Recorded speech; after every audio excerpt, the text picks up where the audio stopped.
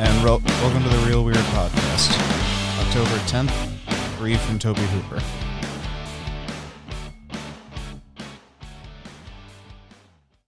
Hello, everyone. Welcome back for the new episode. Today, we're going to be talking about three of the lesser-known movies from Tobe Hooper. Some of you might know him best as either the director of Texas Chainsaw Massacre and later Poltergeist, Life Force, The Invaders from Mars remake. But today I'm going to be talking about three particular films of his because I feel like they can be sort of lumped together based on the thematic material. Also because I feel like, for me personally, Hooper is one of the more underappreciated directors in the horror genre, especially for people like me who like horror classics. But so we've got the Texas Chainsaw Part 2 we're going to get to eventually, but the first two we're going to be talking about were actually united in having the distinction of being on the Video Nasties banned list in the UK during the 80s. Which, weirdly enough, Texas Chainsaw Massacre was not on. But, it's often theorized that these two were on there solely because they were made by the same guy. And Texas Chainsaw Massacre has such a reputation. I mean, even to this day, there's a lot of people who think that movie's like way gorier than it actually is. But first up on the docket we have today is called Eaten Alive, or at least that's what the North American title is. Like a lot of low-budget horror movies at the time, it had like several different names. So it was known as Eaten Alive in the U.S. Also saw the titles of Starlight Slaughter, Horror Hotel. When it was on the banned list in the UK, it was known as Death Trap. This was the first film Hooper made during, post-Texas Chainsaw Massacre. Now, this one was shot entirely on a soundstage in Hollywood, which, stark contrast to Texas Chainsaw, but I feel like it actually works for this case because it makes it very claustrophobic. The fact that nothing is like natural lighting means it's kind of a very surreal feel to the whole movie. And honestly, the fact that it's so claustrophobic is kind of impressive given the fact that there is a fair amount of the movie that's, like, at least partially outdoors. Essentially, the plot is very, very loosely based off the serial killer Joe Ball. He was known as the Butcher of Elmendorf. He was known as the South Texas Bluebeard or the Alligator Man. Take your pick. It's one of those weird epithets. Don't even get me started on the cool nicknames that people give to like serial killers. I mean, calling someone like, I don't know, Jack the Ripper or South Texas Bluebeard. I mean, I know it's not the reason that a lot of people do these, but, maybe if we stopped giving them cool nicknames, it might, trim down the occurrence level. But anyway. So, this guy, Joe Ball, owned a bar in Elmendorf, Texas in the 1930s, and he had a live alligator as an attraction, because you could do that shit back then. He was found later to have killed multiple women, and while it was never proven, supposedly he fed them to the alligator to get rid of the evidence. That's more or less what the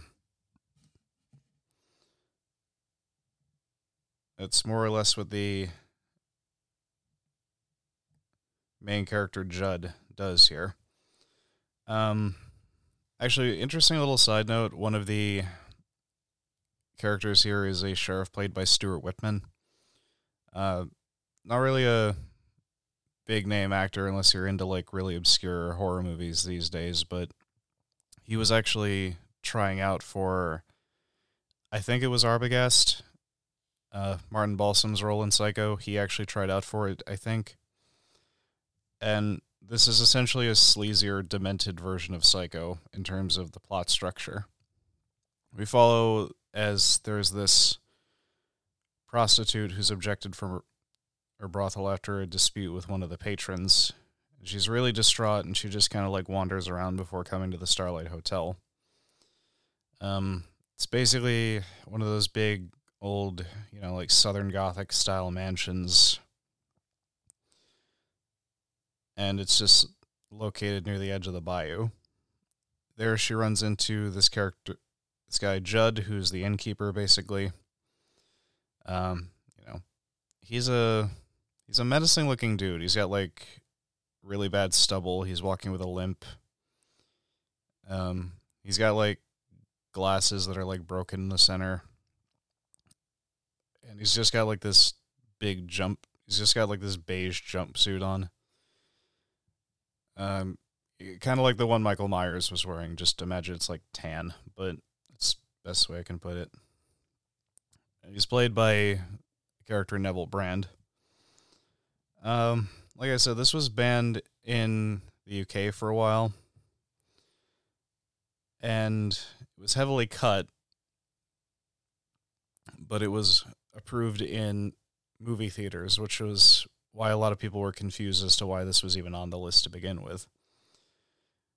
Like a lot of the movies I had up there, it actually was relatively uncut in terms of violent content, but it was missing a lot of, important scenes narratively, to the point where it kind of became something of a incoherent mess, which might have been why it got on the list. It's because if you don't cut the violence out, but you cut out important character stuff, it just looks a lot more like senseless violence. And one of these scenes, which was important because it kind of showed an overall point of the movie, was just how, self-destructive people can get when things aren't going well. Is that William Finley's character, Roy, his wife, and his daughter, and their dog are all staying at the motel. And Roy just gets so fed up with his wife that he tries to strangle her. And a fair amount of critics and other viewers who have actually seen this, apparently, have said that it highlights one of the themes of the films. That being that, traditional societal roles kind of pressures people into act in ways that can drive them to, ironically, the kind of behavior that a lot of society deems to be, deviant and undesirable. He's sick of his wife's attitude. He feels like he's being henpecked, basically, so eventually he just decides to, shut her up. It's kind of meant to show that, Judd's a lunatic, but anyone can become him if, given enough pressure and having their psyche worked on enough. And we'll come back to this later when we get into the themes, because like I said, all three of these can kind of be grouped together in terms of thematic material. Next up is the Funhouse, where, again, this was another of Hooper's Video Nasties entries, and it's unusual for a nasty, one of the Video Nasties, because it was actually released by a major studio and had a decently sized budget, where most of the others were low-budget indie films. Sadly, this one didn't perform too well, and Tobe Hooper, because he was making the Funhouse, actually turned down the director's chair for E.T., so Spielberg decided he would just do it himself. Again, there's some debate as to how exactly this ended up on the list. And some have suggested that it's probably getting confused with another film called The Last House on Dead End Street, because that was also known as the Funhouse. That one didn't end up on the list, but if more people had seen it, it probably would have, just because it had a lot of slaughterhouse footage. And, movies got on that list for a lot less. would like to say that Funhouse is like what a lot of people probably expected when they were going into Texas Chainsaw Part 2. We'll get into that later. But it has this sort of like killer family, and they're based in a traveling carnival. And the Funhouse in the title is referring to a carnival funhouse. You know, one of those things where like it's like a haunted house mixed with like a very easygoing roller coaster. Basically, you're just on a little set of rails and just riding a little pod going along it, and stuff just jumps out at you and scares you. And when they're sneaking around after hours, going off the public areas, they witness this one member of the family. It's this deformed albino known in the credits just as the Barker. He gets anxious and embarrassed after like hiring a prostitute and kills her.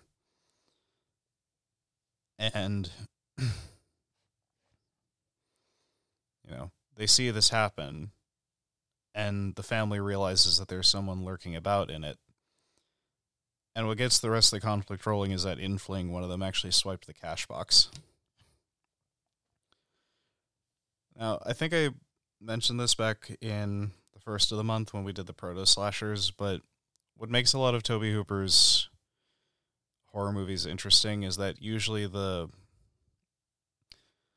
killer, like the slasher in it, is usually the center of interest, or if not the center of sympathy. Like, Judd's an absolute maniac, but you kind of get the feeling, he's missing a leg. It's hinted at that he's a veteran, so he's probably got like untreated PTSD that's just sort of like gone untreated, or he's had to like repress because of societal expectations.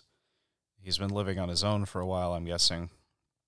Here in the Funhouse, the Barker is like heavily deformed, has difficulty speaking, is probably kind of reverted to sort of like mental infancy if he ever got, and that's assuming he ever got out of it. Probably just because, he's been abused and neglected so long, he's probably been treated like garbage. And you compare this to, like, the victims, and a lot of the times they're just completely uncharacterized. Normally, I'd say that's the opposite of what you should be doing for a slasher movie, but Hooper makes it work. And on top of that, a lot of his movies are kind of interesting to watch. They kind of lull you into this sort of detached state because the plot structure is so loose. It's actually kind of the same thing that I like about a lot of Rob Zombie's movies, especially like House of a Thousand Corpses or Devil's Rejects, where there's the premise and then things just kind of happen. And, it does so in a way where it doesn't feel pointless, but that's the way it goes. Anyway, finally, we're going into Texas Chainsaw Massacre 2. Now, this was a follow-up to the classic, and it's a lot campier and far more comedic than the original movie, which, a lot of people, both audiences and critics at the time, didn't like. The Sawyer family from the first movie is brought back, and they've taken up residence in an abandoned amusement park. Part of the humor is, included in Leatherface's relative Drayton, or the cook, who, depending on the continuity, is either his older brother or his father. It's Texas, it could be both. But he's entered into a local chili contest, and he's included, some of his special stock. And everyone loves it, and they don't know they're eating people, basically. So again, that whole thing about, the line between normal people and the deranged. It's also fairly entertaining to be hearing that the distributor Canon Films, I saw a documentary on their whole story at one point, and the distributor was upset with Hooper because he went ahead and made a sort of black comedy when they were expecting a more, straight-laced horror movie. A lot of the general public and critics felt similar, even if the movie was still, financially successful. My question is, what the hell did they expect? I mean, go look up the poster for Texas Chainsaw Massacre 2. It's just the Breakfast Club poster with the Sawyer family filling in the posters. And I mean, this was like a year after Breakfast Club, so it's not like the reference would have gone over anyone's heads. A lot of the set piece murders are really good. The lighting is kind of disorienting at points because, again, it's taking place in an abandoned amusement park. You got the sheriff who's trying to track them down, who's kind of just sort of hopped up on, evangelical fervor. And he's played wonderfully by Dennis Hopper. Some of you might know him from, among other things, Blue Velvet. You got Bill Moseley, who would later be in Devil's Rejects. You've got a cameo from the horror host Joe Bob Briggs. He's got a bunch of shows on Shudder right now. Back in the day, it was on Monster Vision. So, I can attest to a lot of the later sequels and remakes for Texas Chainsaw, but this one is definitely worth a watch. And again, I'm pretty sure this one is on Shudder at least if you live in North America. So yeah, getting into the outro and the themes here, like I said, I looked into this because I watched that Video Nasties documentary and one of the critics was talking about this, but essentially one thing that unites all three of these movies and some other of Tobe Hooper's movies is that there's a sort of derision of the idea of the American dream, that whole classic image, and there's a linking of the violence in it to, the pioneer past here in the U.S. I mean, all three of these movies, the villains are in some way small business owners. And Judd, much like his actor Neville Brand, is also a veteran. So it's possible that Hooper is hinting at the idea that his sort of psychosis might be, him dealing with a lot of shit from the war and not getting the help he needed. Because, I mean, this did come out, in the aftermath of, the Vietnam War ending. It was just a couple years later, actually. I think I mentioned again in the Proto Slashers episode that someone in the Sawyer family in Texas Chainsaw 2, he goes on this little rant about how hard it is to function as a small business owner, what with all the taxes and the red tape. And I mean, he's not really talking to anyone, I don't think, but I remember he basically, he defends what he's doing on the idea of, the idea of private property, free enterprise, just standard capitalist practice, that kind of stuff. And this also kind of ties back into, the theme in the first movie, that they're sort of, victims of industrialization. It used to be that they all worked at a slaughterhouse, and then they got replaced because the owners wanted to make more money, so they replaced them with machines. It didn't matter how loyal of workers they were, it didn't matter how good they were at their job, they got replaced anyway. Because, it's cheaper to just maintain a machine a lot of the times. So, yeah, that's basically Eaten Alive, The Funhouse, and Texas Chainsaw Massacre 2. I don't know for certain about Texas Chainsaw 2. I think it has a Shout Factory release on Blu-ray. I know the Funhouse does for Shout Factory. Eaten Alive, meanwhile, has a great release from Arrow Video US. So if you are like me and want to, support physical media, go ahead and see if you can find copies for those. I would recommend trying to find them secondhand, just because it's a little cheaper. But so anyway, that's it for today. I hope everyone has a good night. Stay safe. We will be back tomorrow talking about... We're going to go a little old-fashioned. We're going to have some creature features, including a number of cash-ins on the success of Spielberg's Jaws. So I hope everyone has a good night. Stay safe. I'm signing off for the night. Goodbye.